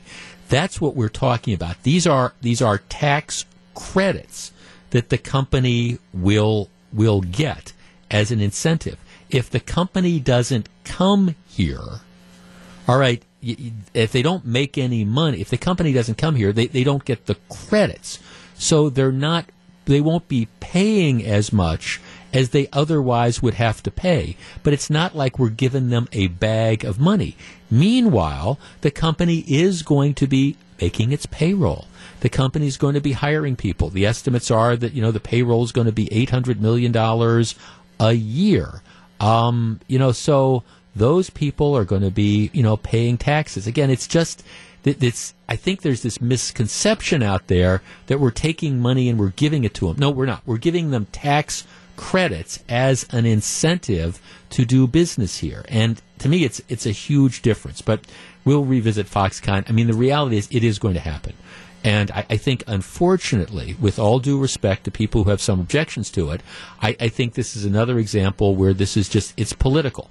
People realize we don't want to see Scott Walker, some people, we don't want to see Scott Walker get credit for this, blah-de-blah, blah-de-blah. So we're going to oppose it. And again, I think it's going to be extremely unfortunate if Democrats who are in Racine and Kenosha and Milwaukee decide that they're going to be the obstructionists. To his credit, Tom Barrett realizes what this could do for unemployment in the city of Milwaukee. And, you haven't seen Barrett leading the display. You haven't seen, Barrett objecting to this at all. And I give him credit. Okay, I want to completely and totally switch gears. I don't mean to be the, hey, kids, get off my lawn guy. But every once in a while, you have these stories that make you wonder what really is going on. Because there's stories that you see, and I think back to when I was a teenager, back in the day, and this is not something that you would see happen. All right, here's the story. Channel 6 had it. A Milwaukee man says he was trying to prevent 3 teenagers from damaging a county park, and in the process, he ended up in the hospital. All right, the guy, he lives by Holler Park, which is down by the airport. All right, he said twice a day he walks his 2 dogs through Holler Park. He lives down there. He apparently has been involved in raising money for to upgrade the park and things like that. Last Sunday, August 13th, he said that he's walking through the park and he sees these 3 teenagers who are skateboarding on a wooden walkway. So, what he says, 67-year-old guy, he's walking his dog, park borders on his backyard. He sees these kids that are skateboarding on this wooden walkway. And he says, hey, you really shouldn't be skating there. Would you please stop? Because what you're doing is you're damaging this wooden walkway. Okay. So now the kids have a number of different choices that they can make. They can do what the guy says and stop damaging the wooden walkway. I guess they can make obscene gestures at him and continue doing that. But what they do is they punch him out. What he says, so he told them it's about 6 o'clock at night, so it's still broad daylight. They're skating across the deck surface, and he says, you are going to damage this. He said, then if you don't knock this off, I'm going to take your photo and I'm going to report it to the police if there's damage. So what happens is apparently one or more of the kids comes up and blindsides the guy. He said, I didn't see anything come at me. I was blindsided. It was just like a whack. He says he was struck in the face with an object. Then all of a sudden, so he goes down on the ground. All of a sudden, he says the three kids then come and they're kicking him and they're pummeling him. They're beating up this man, who simply said, hey, don't skateboard on the walkway. He says that after the attack, the teens rode away. He goes home. His wife takes him to the hospital. Now, thankfully, he's not seriously injured, but he's at least taken to the hospital because he's beaten up by these three kids. What it turns out is he apparently has pictures of them, and it turns out at least the cops think that these are kids from the neighborhood. From the neighborhood. So, I'm trying to picture. Now, it was a while ago, but I'm trying to picture when I was growing up in Clovernook, that's the neighborhood I grew up in Glendale, trying to picture that if I was, I grew up a couple blocks away from Nicolay High School. So let's say that me and a couple of my buddies were, knocking off or playing on our bikes or something, in an area by Nicolay High School. And somebody walking by said, hey, you guys, you're going to damage the grass there. You're tearing up the grass. You should really move on. I am trying to imagine in what universe we would, after being corrected by the adult, by the man, one of my buddies would apparently come up from behind him, smash him in the face, and then 3 or 4 of us descend on him and start pummeling him. That would not have happened. It just wouldn't have happened. And yet this story, the reason I bring this up is this happens on a regular basis. This story is not unique. Okay, maybe the facts of this are a little bit unique, but here you have people in the neighborhood. The guy tells them, hey, you're going to damage this wooden walkway, and the reaction is, let's beat the crap out of him. 414-799-1620. That's the Acunet Mortgage talk and text line. This is a broad question. It's not a yes or no one, but it's serious. What is going on here? Is there less respect for authority and adults nowadays? Is it the lack of parenting? Do the kids not care? Are there no consequences? Why is it that you have, and again, stories like this is not, I think, necessarily atypical. What is it that is going on here where you have teenagers who feel that the proper response to being talked to by an adult is to beat the hell out of him? 414-799-1620. I have a couple theories, but I'm curious as to how you react. We discuss next. If you're on the line, please hold on. It's 11:19. This is Jeff Wagner, 620 WTMJ. It's 11:21. Jeff Wagner, 620 WTMJ. If you're just tuning in, Fox 6 had this story. Guy lives by Holler Park, which is right by General Mitchell Field, by the airport. And he's walking his dog through the park, and apparently the guy he's helped raise money to preserve it and things like that. There's this wooden walkway. 6 o'clock Sunday night, he comes across a couple of kids, teenagers, presumably from the neighborhood, who are skateboarding on this wooden walkway. He says, hey, guys, don't do that because it's going to scratch up the walkway. And the kids kind of ignore him. And he said, well, I'm going to take your pictures. And, if there's damage, I'm going to the police. I'm going to tell them about this. The response is, one of them apparently comes up and blindsides him, hits him with something. This is a 67-year-old man, hits him with something in the face. He goes down. The other kids gather around. They pummel him. They beat this guy. They beat the guy. These are kids from the neighborhood. What's going on? We're joined by Milwaukee County Circuit Judge David Borowski. Judge, good morning. Good morning, Jeff. How are you? I'm well. What's going on? What's your take on this? It's so frustrating. I started my career as in juvenile court over 10 years ago, and when you and I were growing up, which of course seems like millions of years ago, but in the 70s and 80s, I can't think of anyone that I know that would have considered this kind of behavior. Yep. Even the bad kids. I don't know anyone that would have gone to this extreme. He might have had, as you said, someone swear at him or give him the finger and then take off.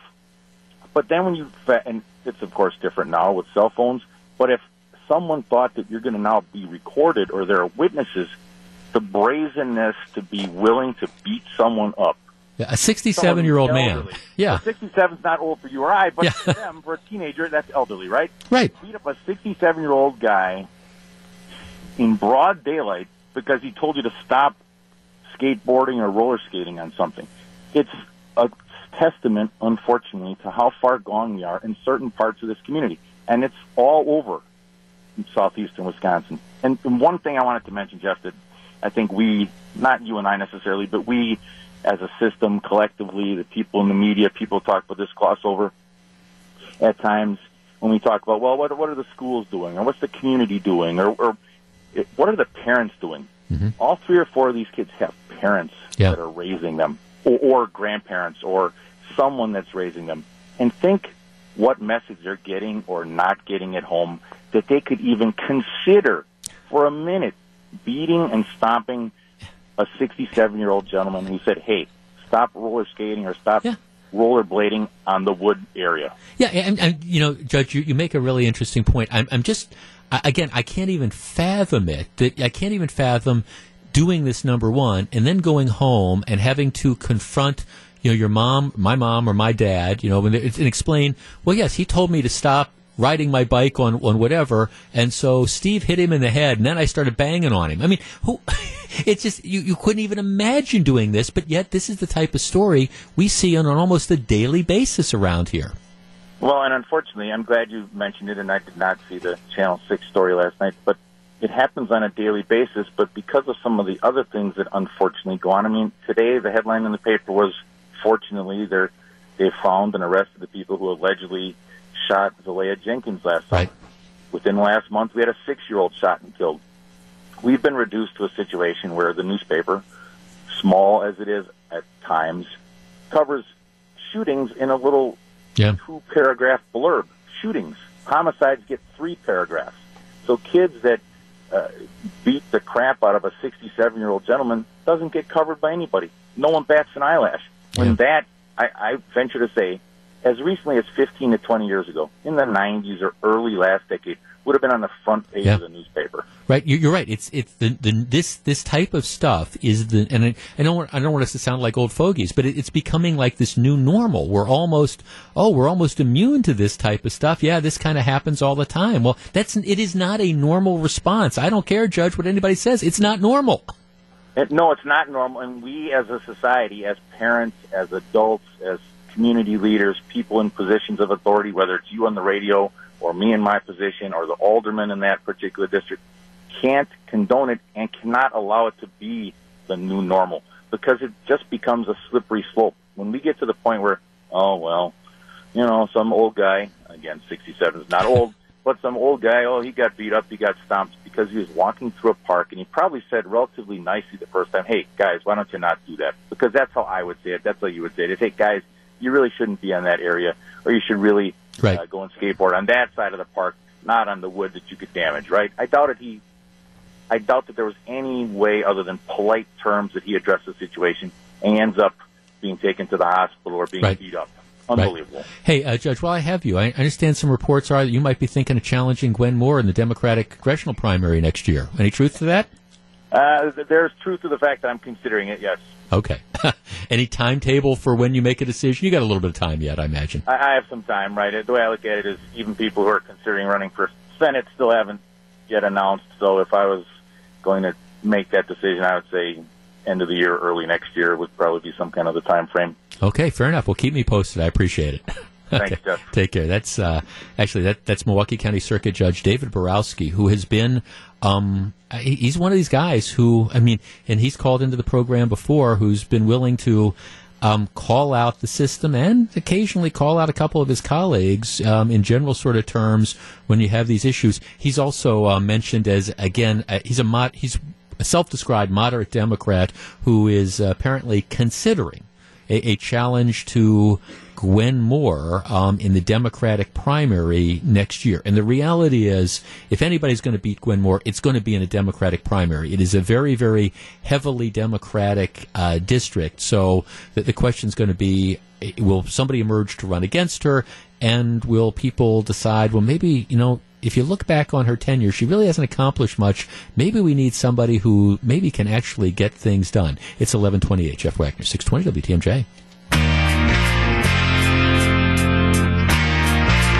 It's 11:36. Jeff Wagner, 620 WTMJ. So BD has gone to his second job. Scott Worth. So I see this thing with pizza. I was kidding around. I go over there. It's all gone. I mean, this thing, do we have vultures around here? I mean, there were like 3 or 4 big pizzas that the sales department sprung forth. Thank you all very much. It's like all gone in 10 minutes. What, are people taking like doggy bags and taking them home? It's okay. I got my piece. All right. Couple things I want to do before we turn the show over to Scafidi and Billstat. I understand that there are some people who feel that President Trump can get no credit for anything. I understand that. I also understand that there's some people out there that the latest poll that's out shows his approval rating around 34%. And I get both sides. Some people will say, "Oh, you can't believe the polls." Well, all right, 34%. That's a problem. And the numbers continue to drop. I firmly believe, and I've argued this before, that a lot of that disapproval rating is style, not substance. And there's no question that when you have this ongoing vendetta, and I believe the mainstream media, however you want to define that, has a vendetta against President Trump. When you have this ongoing vendetta, that is going to be wearing. When, anytime you pick up a newspaper or turn on the TV, all the stories are going to be negative, and that's always the spin that's going to be had. Now, having said that, I also agree that President Trump brings a lot of that on himself. And if he'd stay away from some of the gratuitous attacks of people on Twitter and stuff, I think he'd be better off. But at the same time, sometimes I think you have to focus on credit where credit is due.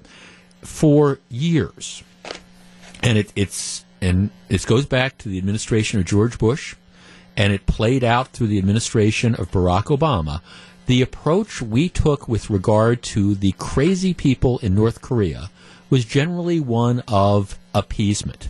Let's not try to get them mad because these are crazy people. They're trying to develop nuclear weapons. Let's try to work behind the scenes. Let's quietly try to use diplomacy. And none of it worked. It just didn't work. Now, what's happened over the course of the last year or so, and it's surprised, I think, a lot of analysts, is that North Korea has gotten more advanced. They've been trying to develop these ballistic missiles. They can travel a long way. They've been trying to develop small nuclear warheads that they put on the tips of these missiles. And so now there's a question, can they threaten Guam? Can they threaten, can they threaten Hawaii? Can they threaten the west coast of the United States? And one of the fair criticisms about U.S. intelligence is we didn't understand, I think, and the world didn't quite pick up how far and how fast North Korea was progressing. Well, all right. Since President Trump took over, there's been, active outreach to China. And China is really the main country that sort of props up North Korea. There's been active outreach to China to try to get China on board with economic sanctions. And, China did not veto a UN Security Council resolution imposing new sanctions on North Korea. At the same time, everybody knows last week this was the big story.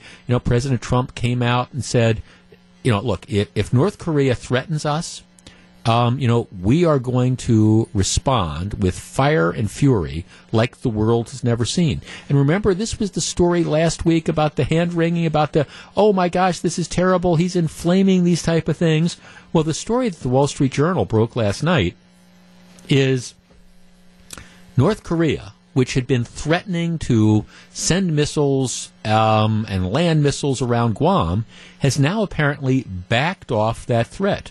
North Korean leader Kim Jong-un, I'm looking at the Wall Street Journal story from last night, has decided not to launch a threatened missile attack on Guam.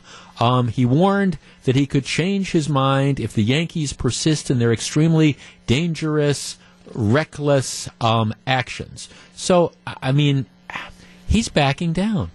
Now, he's backing down with, again, the bravado that you would expect, somebody like that to have. He's not saying, hey, I'm scared of Donald Trump, so I'm going to back down. But he is backing down.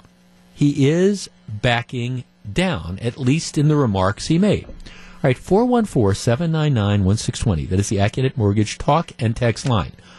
Feel free to disagree with me, but I think some of the tough talk coming out of the Trump administration led to the decision publicly by North Korea to back down in its threats.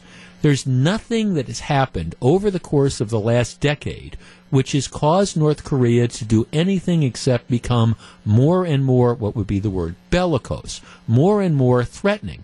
Well, Trump responds by saying, hey, look, if you're going to menace us, be prepared to have to deal with us. Now, I think there's a lot of stuff going on. Obviously, I think China starting to get on board with the UN resolution is a factor. But I think Trump talking tough is another factor that has caused North Korea to at least take a step back in its public dialogue. 414-799-1620. That's the Accunet Mortgage talk and text line. Did Trump have anything to do with this? And I think the answer is yes. Credit where credit is due. We discuss next. It's 11:42. This is Jeff Wagner, 620 WTMJ.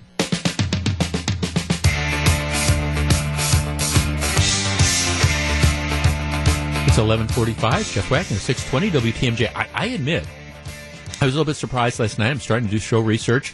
Headline, Wall Street Journal says that the dictator in North Korea is now backing down. Says, okay, we're not going to launch missiles at Guam. Then again, he's sort of threatening. He says, but if those Yankees continue their actions, we'll reconsider. But the truth is, he blinked. Now, part of it, I think, is because the UN pressure on China. But could part of it have been that for the first time in a long time, you had a U.S. president who decided that he wasn't going to take an action of appeasement, and that he was going to call out North Korea in no uncertain terms. Let's start with Jason in Mequon. Jason, good morning. Morning, Jeff. Of course, President Trump should get all the credit for making that butterball back down and negotiating a deal with China to have them stop importing North Korea goods and stuff like that. And he's not using a dry erase marker to, paint that red line anymore like right. Presidents in the past. Right. It's in the ground. It's there. He means what he says and says what he means. So. Well, I mean, obviously something happened. Now, again, maybe it wasn't the, fire and fury part. Maybe it was that we've got China on board and China's putting pressure on. But it's a different administration. And clearly, people are recognizing that, North Korea poses a threat. And whatever's happening, again, the guy backed down. There's no question about it. I think this goes back to President Trump's negotiating abilities with those business deals and crap like that. He knows, how to, work this stuff out, Well, I mean, I don't know. Now, I got a text here. Jeff, Trump's tough talk has made the U.S. a global laughingstock. Well, I don't know. But global laughingstock, who cares what they think in France? I mean, seriously, I guess the idea is if a practice of appeasement makes the world love us, but doesn't discourage the dictator in North Korea from trying to develop nuclear weapons that he can launch at Guam or Hawaii, I don't care if they like us in France. So if President Trump, by taking another approach, can in fact discourage the guy or cause him to back down or cause China to cause him to back down, I'm all in favor of it. I'll take being laughed at by the French if it promotes world security. Let's talk to Marty in Sheboygan. Marty, you're on 620 WTMJ. Good morning. Hi, Jeff. Hi, I think, Republican or Democrat, doesn't matter who was in office before. I think North Korea is not going to take any kind of threat seriously. I think with Trump here, the old saying, the easiest way to catch a jewel thief is to hire a jewel thief. Well, there's an old movie like that, To Catch a Thief. I watched that the other night. Yeah. Maybe, Kim Jong-un is a little crazy. we could say President Trump's maybe a little crazy too. Maybe they don't want to push that button and see exactly what he, how far to push him and see what he might do. Well, no, I think Marty, I think there is something to that, because I think the truth of the matter is, and Kim Jong-un has to understand that you get into a fight with the United States, you are going to lose. So, I think he does what he does in a way to kind of, again, prop up his regime. But I think even he knows there's lines you simply don't cross. And Donald Trump is I think, making it very clear that, you got to back down. We're not going to be pushed around. And I think just, if nothing else, self-interest might be driving some of that. Right, and self-preservation, and I said, I just don't know that he wants to see what might happen, because there's some things that have gone on with this president, good or bad, that he's not afraid to do things differently. Well, right, including you just right, exactly. You just don't know. No, I think so, and I don't think there's anything. And again, it was interesting to me because last week, the story was, okay, President Trump is talking tough. He doesn't know what he's doing. He's going to have us on the verge of nuclear war.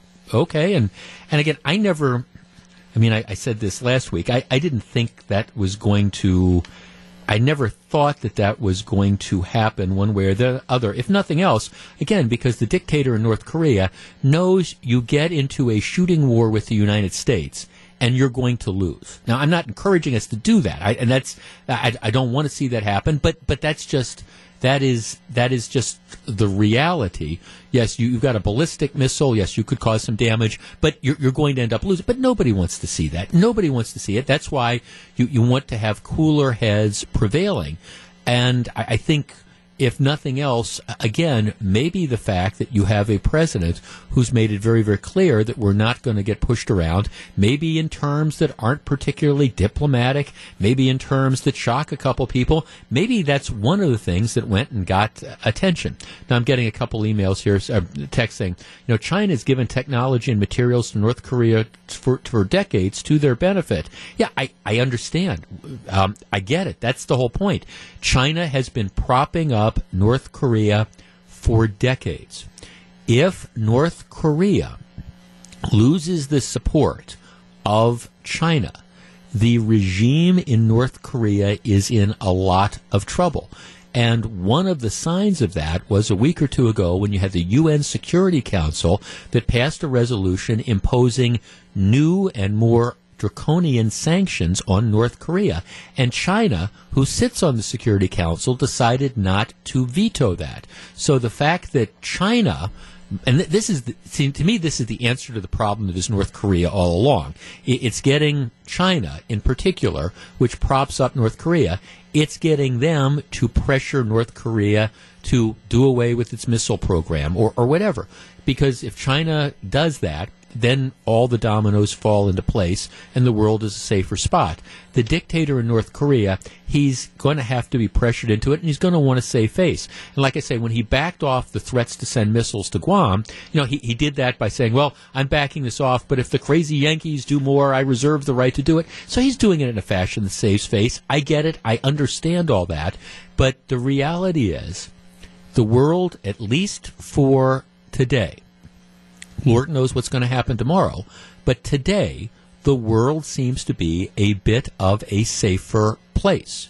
And I think part of that is due perhaps to the fact that President Trump, whether it's working with China or whether it's his tough talk or whatever, President Trump has said, okay, there's going to be this line in the sand, and if you cross it, we really mean that we're not going to tolerate it. And bottom line is, we all want world peace. We do. We want to have these people, these rogue nations, the North Koreas of the world. What you want to do is you want to have them brought under control. And I don't care if we have to talk to them in a fashion they've never been talked to before. If that helps get the result achieved, I say, great.